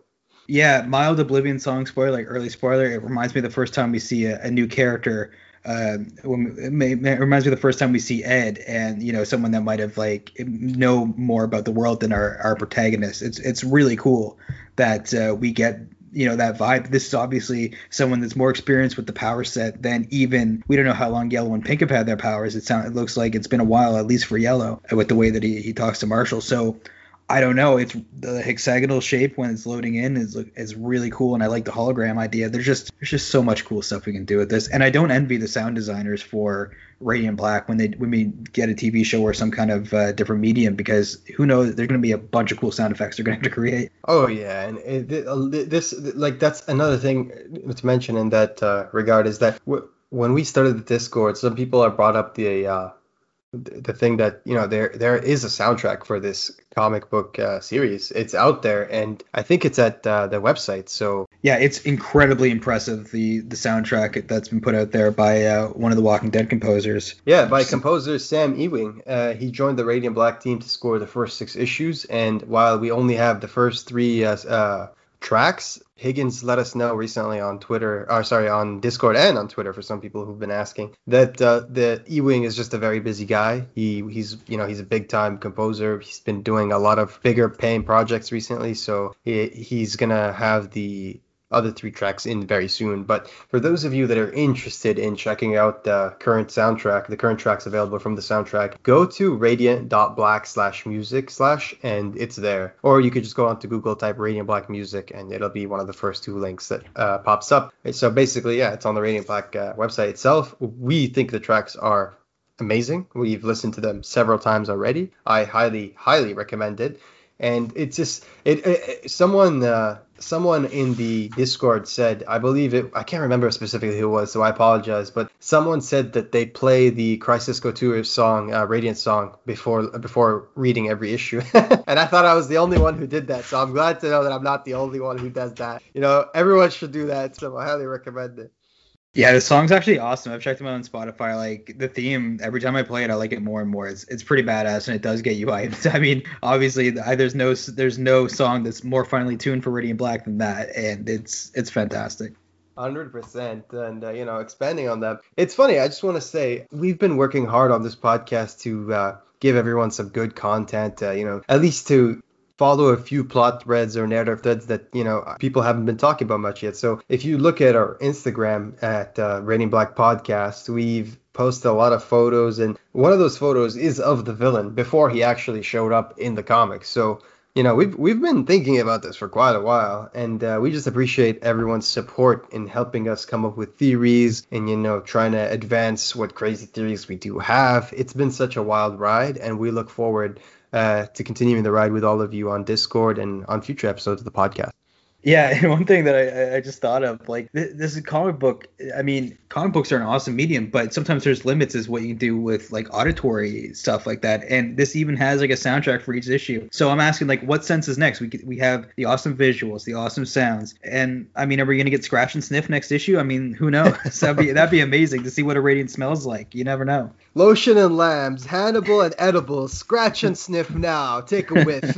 Like, straight up. Yeah, exactly. We're set. So, it's really amazing to see what this comic does outside of the actual comic book with the soundtrack. The fan community, like the Discord, the interaction with fans has been amazing. So it's great. 100%. And for those of you who've been, keeping up with the podcast episodes, or who've been keeping up with letter section of each issue, that there's, for a while now, Higgins, Basuto, and the rest of the Radiant Black crew have been looking for a name to address the rest of the fans of the series, and there have been a few suggestions, but it seems like, according to Higgins on Discord at least, it seems like the one that we are going to go with is Radishers. Yeah, and I'm cool with that. I like that. I'm all for, like, a pun name like that. I'm all for it. Let's go. Hell yeah. So we're the Radishers now, and if you read the letter section of issue number 5, because now that we're at the end, there's actually a lot of people who are a lot of the Discord users who are actually on the letter section of this week's issue. So I know Lan Pitts is on Discord. Shout out to Lan Pitts. And I know _Wilser, or Wilser, who submitted the amazing artwork along with Pete Pentazes at Pete Colors. They're both, I think they're both on our Discord. I know for a fact that Wilser is. So yeah, we just have an amazing growing community on Discord. I believe, I'm obviously on the Discord, and I got my submission there. And I also think Jake Parker is on the Discord, and he has his submission there. So it's just cool to see. It's cool to be in touch and to be in contact with, and share this entire experience with everybody. Yeah, this It's great. experience exactly. Yeah, and that's that's what our friend Derek from the weekly pull list on YouTube. Check him out. He does amazing reviews on comic books, including focus on Radiant Black, which he's also a huge fan of. And that's what Derek calls Radiant Black, each issue of Radiant Black. He says it's an experience, kind of like acid or a concert. Just like, you know what, man, you nailed it on the head there. It's an experience. I had the same vibe. That's why I made that meme of like the spread from page 4, the Welcome to Existence is like, when you overdo it at a festival or something like that. Whatever the meme, whatever the wording was, I forget it now. Man. But Burning Man. But yeah, it's fantastic. So yeah, and I've made a couple memes for the Discord. I almost feel bad just like putting commentary on this awesome artwork as is, but I just want to get the word out there, and I've made like 50 Invincible memes now, so it's good time to start getting to the Radiant Black. So it's a lot of fun to be had. This community is so welcoming. The Radiant Black community is amazing. Basuto is such a nice editor, really great guy. And for those of you who would like to be featured in a future issue of Radiant Black in the letters section, just go to go to your email and email mail@radiant.black, and then just mark the letters okay to print. That's what we did, and there's a good chance you'll get your letter in one of the future issues. That's always exciting. Share what you love about Radiant Black. Share what you love about each issue, and just let them know, and you never know what happens. I honestly was not expecting to be male, so just to see us there was such an amazing moment, and to have it be not only to have it be a key issue too, like issue number 5, the first appearance of a few characters. It's also the same issue where the Invincible podcast appeared in the comic for the first time. I thought it was an honor and a privilege, and I love it. Yeah, I'm just happy to be in the presence of a published author now and new Bashar, so it's fantastic. But no, it's cool. And, I was saying about how cool they are interacting with fans, all the people involved with this comic, but even in the Unleashed and giving a platform to the Unleashed and showing a preview of their story there is really sweet. We heard Strawberry hosting the Radiant Radio was really excited about that, and I would be too if I was in her shoes. It looks like a really cool story that she's telling here in this little preview that we saw, and it's based on their live stream tabletop RPG series. So it's really cool to tie in these forms of media to write like a real story to tie into this cool Twitch series. Yeah, shout out to Megan Camarena, otherwise known as Strawberry17. That's Strawberry like Burry. She's incredible. She hosts the Radiant Radio podcast with Kyle Higgins and Michael Basuto. I think it's like once every month, and it's gonna be on next Saturday at it's like, I don't know, but you can go to our Twitch channel and you see it's usually at, because we're Eastern time, so it's different. But she's a big Power Rangers fan. She's part of the Power Rangers Hyperforce, and just to see, it's always awesome to see more involvement. And just want to thank her for helping grow the community. And I really enjoyed the Unleashed backup story in the issue. I skipped it over the first read just because I was still recovering mentally from what the whole Radiant Black that I just read, but I read it the second time and I loved it because upon first glance the art kind of reminded me of Mirka Andolfo's art, and that's always awesome. I love Mirka Andolfo, but yeah, it's seriously cool. Check it out, and it's nice to know that each issue of Radiant Black has something cool in the back, like whether it's going to be Marshall School of Business like 2-pager, or whether it's going to be some extra pages from the Unleashed. It's just nice to know that there's that sweet extra content, you know what I mean? Yeah, it's the fry at the bottom of the bag. It's fantastic. You gotta love that. You think you're done, you reach in, you've got a little bit more freaking enjoyment there for you, and it's been great. It hasn't disappointed so far. And so point blank, I gotta ask you, who do you think this villain is? Before we get into that, I want to say one last thing. Shout out to Image Comics. Shout out to Kyle Higgins. Shout out to Michael Basuto. Shout out to Ferrigato, Natalia, and everyone associated with this issue, and Marcelo Costa, and everyone, okay? Including everyone we hadn't mentioned. I'm sorry if we didn't mention anyone, but shout out to everyone for, I don't know if anyone noticed, but this was a 28-page comic book, and they did not charge us more. They charged us the same amount for more pages. If this were Marvel, Marvel charges $5 US cover price for number ones because they have like 2 or 3 or 4 more pages. So in this case, they gave us more content and they did not charge us anything more. And I just want to say thank you. I appreciate that. Yeah, no, super cool of them, and it could go unnoticed for sure if if you don't pay too much attention to it. But no, we see you guys. You guys are awesome, and thanks so much for providing an awesome story and even better value this week. Like that's crazy. Thanks so much. Yeah, and to go back to the villain, I don't know honestly with this series. Like everyone knows we were here, right? The first few podcast episodes, we were just speculating up the ass on what's going on and what the fuck we think might happen, but. He's just blown me out the water so much that I don't even know what to think anymore. Seriously, like every time I think I know something, it's just like, nope, you don't know shit. Like we thought Justine might have been Radiant Red. It turns out it's Tommy. So we don't know shit. Like I'm okay with that because everything that Higgins has written has been better than what we thought. So in terms of who I think the villain is, I honestly have no idea. But I did hear a theory in our Discord channel from Kelvin saying that the villain at the end of Radiant Black might be Nathan Burnett. I have yet to really explain how I came to that conclusion, but when I see Singularity logo, I think of black holes. When I think of black holes, I think of Interstellar, and that leads me to think that somehow time travel is involved somehow, if not traveling through dimensions. And while, some of these theories might sound silly, some of them might sound far-fetched. I don't think anything is silly or far-fetched when it comes to something like Radiant Black because nothing is off the table. So I think that's a wonderful theory from Kelvin. I do think that, I don't want to say that Nathan is the villain, but I do think we'll see Nathan in the future in some capacity. I don't think he's done yet because I don't think Higgins would just put that panel of future Nathan with the beard like grabbing Nathan for no reason. I think that was there for a reason, whether it's to act as a foil to showcase like a successful or a Nathan that's willing to get it done versus current Nathan who does not have that character, those characteristics, or whether it's to act as a foreshadowing for something that's going to happen later. I think that's significant. Yeah, I think there's a few. I don't know if I think it's a little too obvious that this is future Nathan or like a different universe Nathan. Although I'm down for the obvious if it's well told always. But I don't know. I think there's a few ways we can get future Nathan, right? Where this could be a Nathan who maybe has seen that Marshall takes the Radiant after his death and is like angry about it. Like the character of Nathan, we see him at his low. In the first page, we see, he's looking at, he's in debt and he's like in the car crying. On the next page, we see that he's at a low, and then he gets that little bit of hope in the Radiant, and so that he's thinking, wow, I can do something with my life, and then he's killed. And then maybe there's a story you can tell where he sees Marshall take the power and he's jealous of Marshall and pissed off at his friend for like maybe leaving him for dead by the looks of it. Who knows? There's definitely ways you can tell that story, and that could be, he could be from another universe for all we know, who went through that event, right, and maybe survived and wasn't in a vegetative state or it had more control of his body.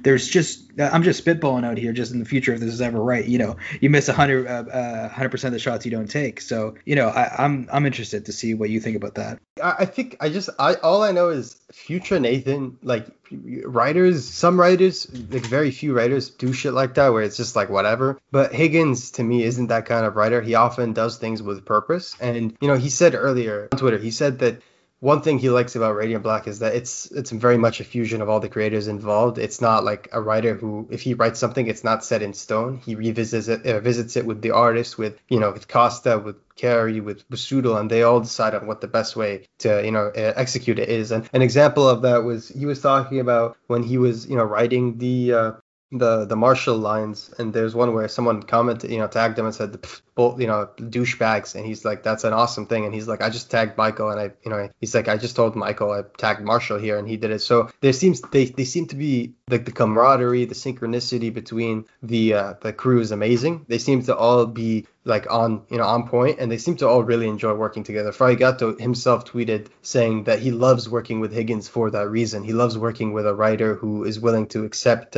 suggestions or who's willing to work on the narrative with their artist to form something beyond just, okay, I'm giving you a script and execute that script. I love that. Yeah, no, that's true. It's when there's the true fusion of the ideas and the vision, it makes for some magical stuff for sure. Follow Higgins on Twitter if any of you haven't. He posts a lot of good information, a lot of good content on his Twitter. And speaking of, we've been talking a lot about Radiant Black, and a lot of people here love Radiant Black. And for those of you who would like to read more things from Kyle Higgins while waiting for the new issue of Radiant Black to come out, he has a new comic book called Ordinary Gods from Image Comics. And the first issue, I believe, is coming out on July 7th.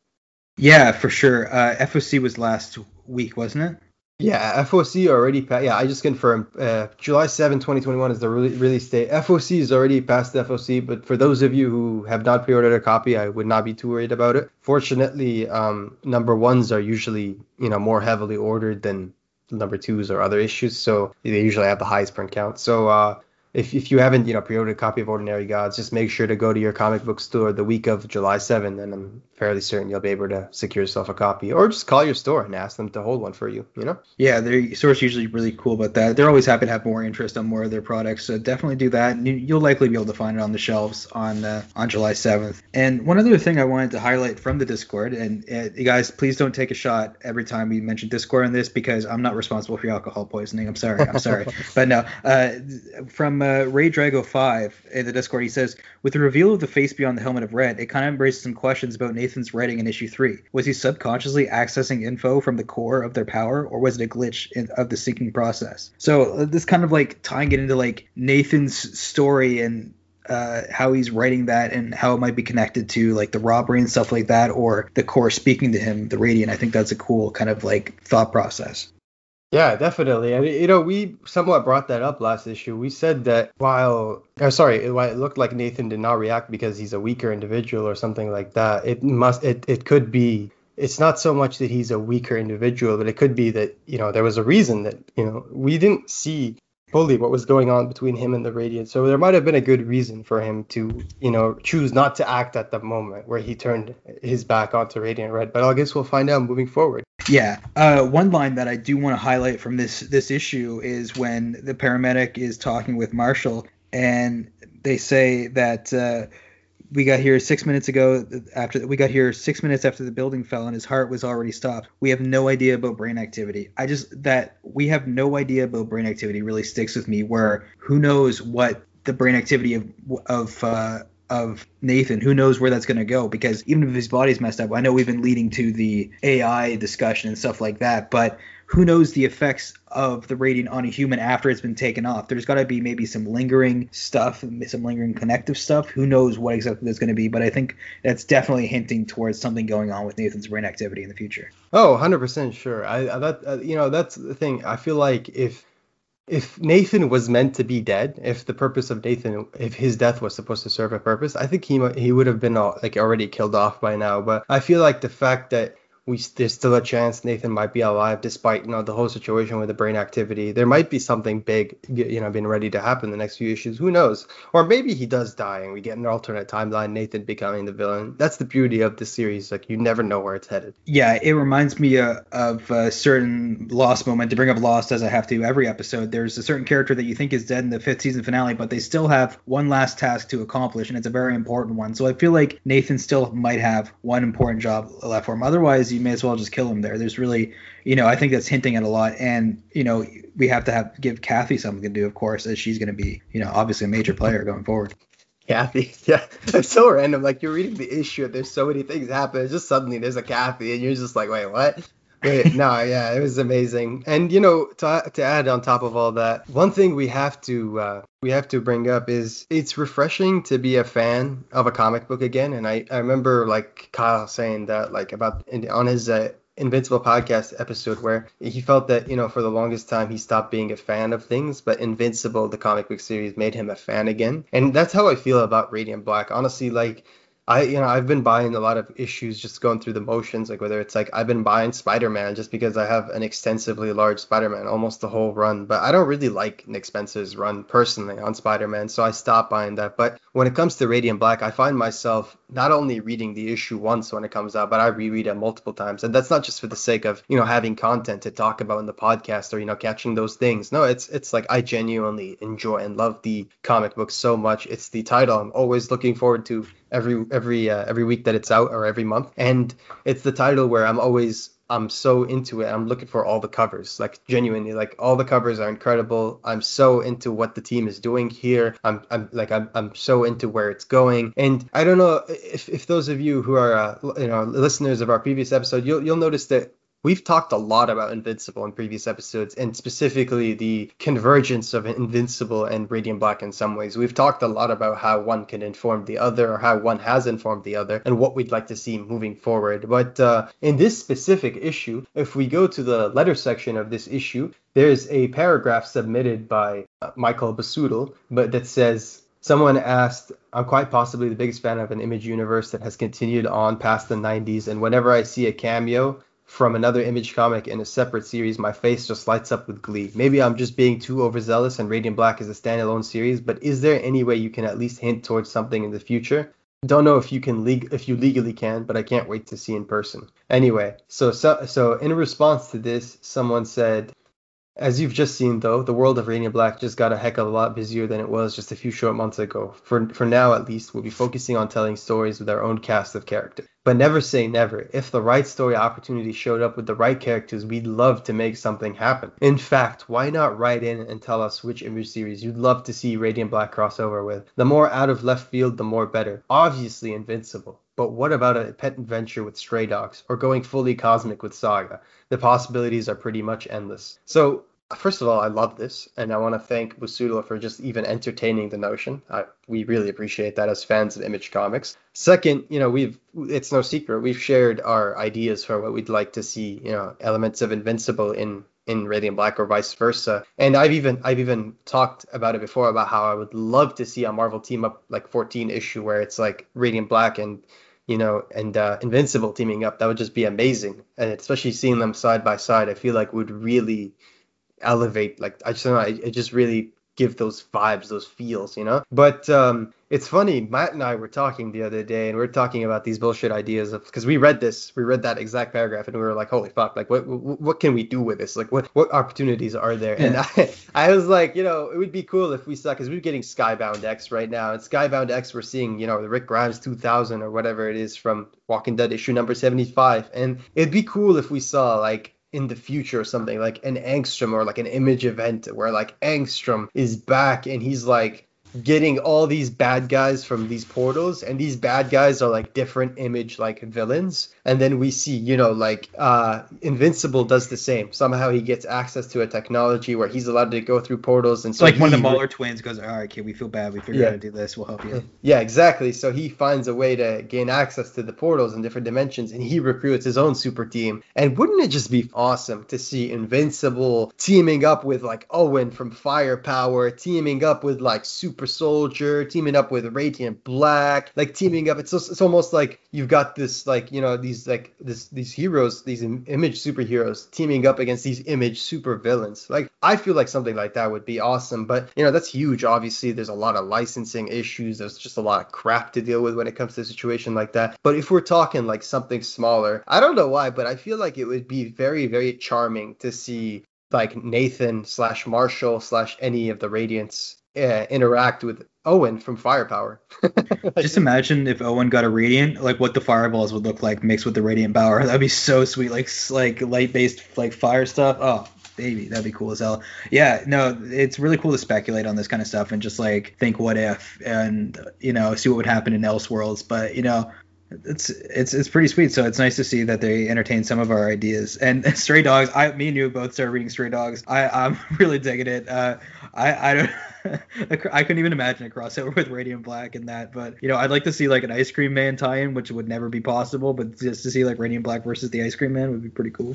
Oh, that would be amazing. Yeah, I mean, Image just got so many wonderful properties, and even like if we're talking newer stuff, even just to see Radiant Black crossing over with Inferno Girl Red. And the funny thing is, if you were involved in the Kickstarter, if you were someone who funded it in a small way or in a big way, whatever, one of the higher tier, like, I don't know what they call it for Kickstarter, but one of the higher tier things you unlock from those higher tiers of fundings was like an art print of Inferno Girl Red and Radiant Black in the same print, like together, like almost like side by side. So I would say that that's not outside the realm of, I mean, that's not like impossible. Like there's a very good chance we will see them cross over in the future.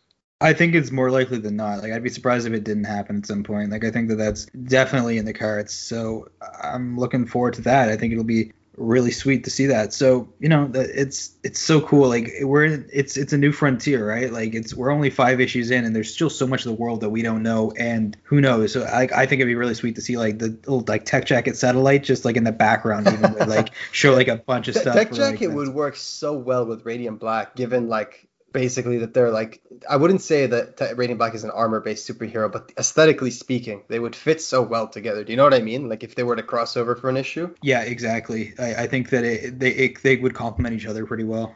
Exactly. You took the words out of my mouth. But, you know, we don't want to go too long here. We're at an hour 47 right now, and we're going to try to keep it going until 2, but we wanted to cap ourselves there. We wanted to have a extra-sized, episode, kind of like the issue itself. And we're going to spend the last few minutes here just talking about Discord, because specifically the Radiant Black Discord and all the good stuff that's come out of it, because it's just been such an amazing week in terms of the Discord and how things have come. But one of the things we want to point out about Discord is that, first of all, it's a very friendly Discord. We've got anyone's allowed to join. We don't have any requirements. We simply ask that those who do join remain respectful and keep the discussion limited to comics/Radiant Black. And so far, it's been wonderful. We have so many channels. We have channels for, discussion of the latest issue. We have a channel for miscellaneous discussions. We have a memes and theories channels. And we recently included a Radiant Black podcast channel where people who are a part of the Discord who don't want to email us because, emailing is so like 2000. I hate emailing. It's 2000 and late. I'm over it.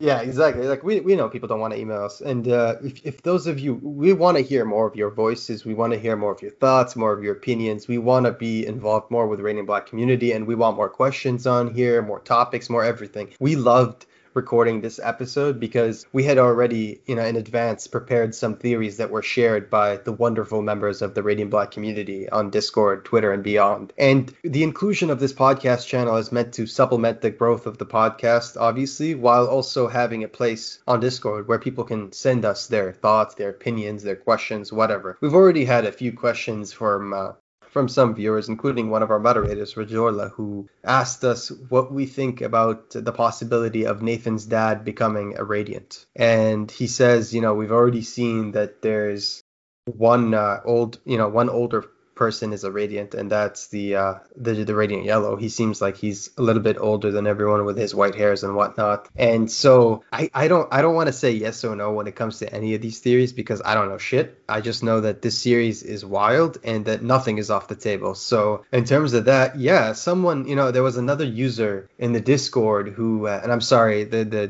usernames, some of them I won't have them all recorded because there's been so much involvement, activity the last few days, but we had another user from the Discord who said that, it's interesting in this specific series where it's not so much the power is choosing the wielder or the individual who, uses the power. Anybody can grab the powers as long as they're there, like we've seen with Marshall. So it's interesting to see that dynamic moving forward. And, on that specific note, I'd say that anything's possible. It's totally possible to see one of the older folks at this point become a Radiant, maybe for one issue, maybe for more, because, like this user said, the Radiants don't seem to be, it's not like a Green Lantern ring where you're specifically chosen to be, you're locked into that emotion, basically, or the ring's gone or whatever. Yeah, exactly. So it's not like that. Like anybody can wield these powers here. And that actually does make for a really interesting storytelling dynamic moving forward. We could have really crazy twists and turns with this kind of thing. Yeah, exactly. It's a different kind of Free Willy. It's not like, you got Free Willy. That's a shitty joke. I don't know. We're probably going to edit that or keep it in if you want to cringe. But I will say I did really like that question about Nathan's dad getting a Radiant, because I think he's just so grounded in his worldview. Like, I doubt he cares much about the superhero stuff or, would think about it. He's grounded, right? He's just like, oh, it's a penny you wouldn't have the other day. Like, he's just grounded in what you need to survive. But to be given, like, another power, I think it would be a nice, like, 25th anniversary or 25th issue little, like, side story to tell, like a what if. I think that would be nice. It's a cool thought experiment. We've seen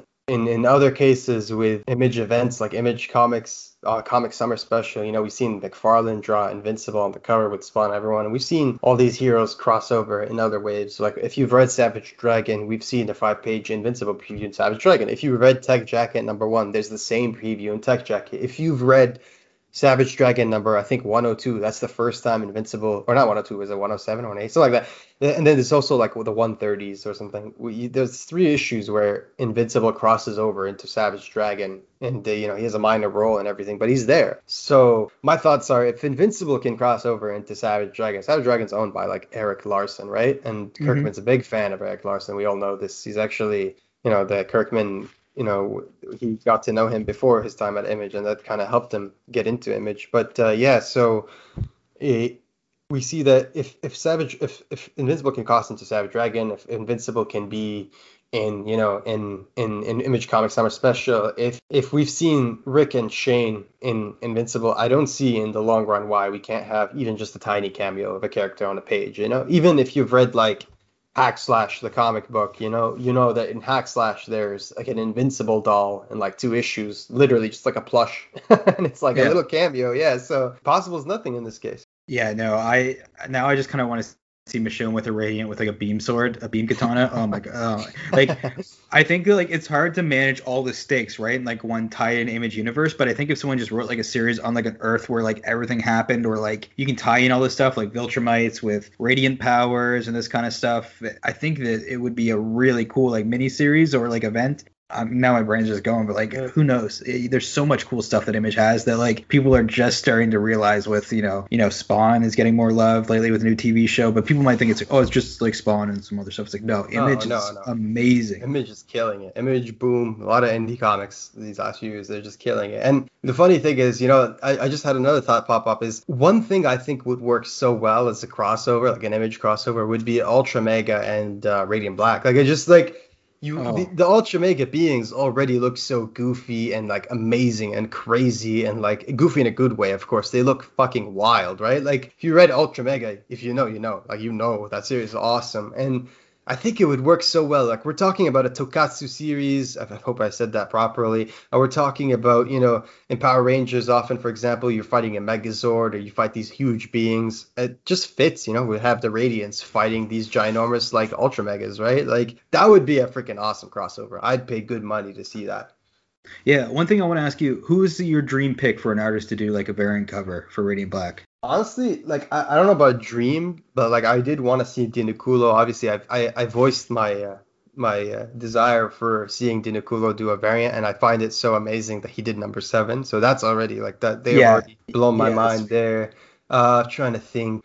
I don't know. I'd like to see Jamal Campa do a variant for Radiant Black. I feel like his style is really good, and he could do a really cool Radiant Black variant. Maybe Del Mundo. Del Mundo is really good at drawing like psychedelic colors and doing all that, so maybe he'd do like a really cool Radiant Black variant too. What about you? I want to see Otley's take on Radiant Black for sure. Yeah, I knew you were gonna say, yeah. Otley would kill it, man. Like he'd straight kill it if he drew Radiant Black. I always look at Solid Blood 17. And it just like, look at Solid Blood 17, that one shot by Kirkman that came out where he pretended like he didn't know what the hell was going on with it. And just look at how gorgeous Otley's artwork is. If you've read Invincible, like the whole series, you've taken the journey of like Otley's development as an artist. Like you've seen him literally grow. And Kirkman as a writer, of course, but just Otley's incredible, man. I'm pretty sure so many of us would love to see Otley do a Radiant Black. And you know who else I'd like to see do a Radiant Black? I'd like to see Daniel Warren Johnson do a Radiant Black cover. That would be fucking awesome. I think that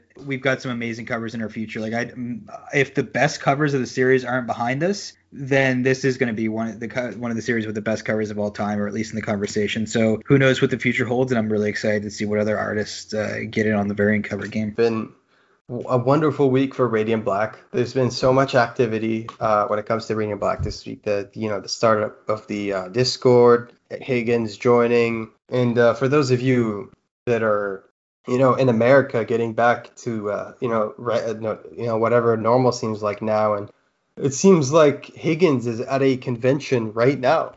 Doing signatures. I believe he's at Washington. Yeah, the Washington Comic Con, or whatever the con is in Washington, which is really sweet to start doing cons again and stuff like that. So I'm excited to see what that's like. So if people want to get their book signed by him, I'm sure there's going to be some cool Radiant Black cosplays. It's going to be a challenge to do a cool Radiant Black cosplay. 100%. And yeah, so for those of you who are, in the States getting ready to go back to convention season and, you want to see Higgins, get a book signed, talk to him about some Radiant Black, yeah, he's currently at the Washington State SummerCon right now.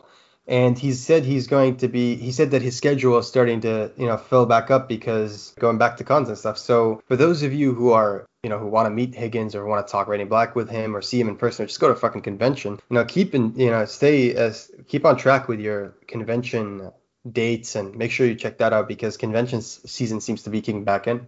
Yeah, and I'm excited for it. It's the con season. I'm more excited than I've ever been. Where my comic knowledge is like doubled since the last con I went to. So I'm excited for that aspect to see the Invincible cosplays, the Radiant Black cosplays. It's gonna be some fun and to meet some of the great artists, of course. And Higgins would be amazing, but to get stuff signed, to chat with these artists in person, it's amazing. I mean, Discord's the next best thing for now, but you can't beat a con. So I'm excited to see that cons are back, baby. Yeah. And the thing is, for those of you who have no access to those conventions, trust me when I say that Discord is a good filler for now because at least you at least talk to the people involved in the creation of this and, be involved with all the community and the fans. But for those of you who have an opportunity to go to the conventions, enjoy it. Yeah, definitely. And to find the link to the Discord, I mean, yeah, we tweeted it out again. It expires after 7 days. We'll probably tweet out like a fresh one in like a few days from now when it expires.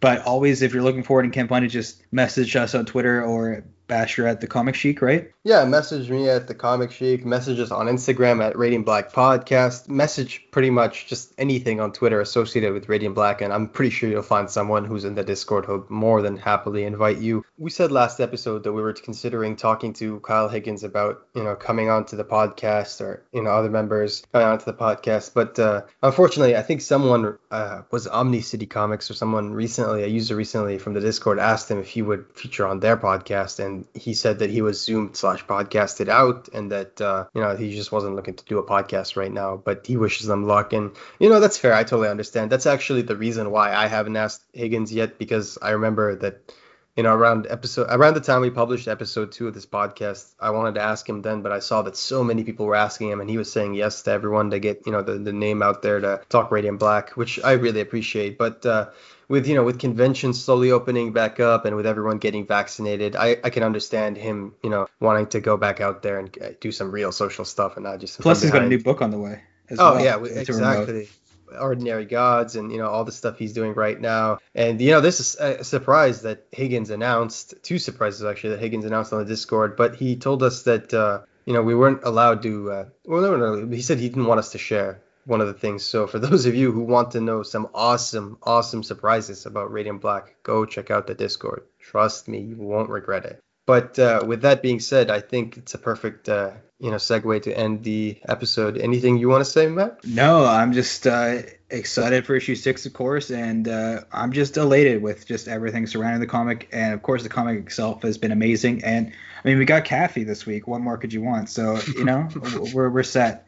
And thanks for listening, guys. Thanks for the support. I mean, episode 1 cracked 100 listens on Podbean, and that's awesome for first episode of the podcast. 110 now, so hell yeah. But it's been amazing. We hit like 237 listens overall right now, so we want to thank everyone for your support. Thank you so much. We really, really appreciate it. We've enjoyed this so much. We love making each episode, and we hope that they're getting better. And one last thing, we hope so in the future we're hoping that we can maybe get in touch with the folks from the Invincible podcast like Ryan, TJ, and Bill, and maybe see if they would like to do a collaboration with us, talk about Radiant Black, Circle Guy News and the Radiant Black podcast. So for those of you who would want to see something like that, let us know on Discord, let us know on on Gmail or on YouTube or anywhere. You can let us know, tweet at us, and let us know if you want to see that, and we'll make it happen because I think it could be really good. Yeah, definitely. All right. Well, thank you, everyone, for another wonderful episode. We'll see you in the next episode for issue number 6. Take care. Stay radiant.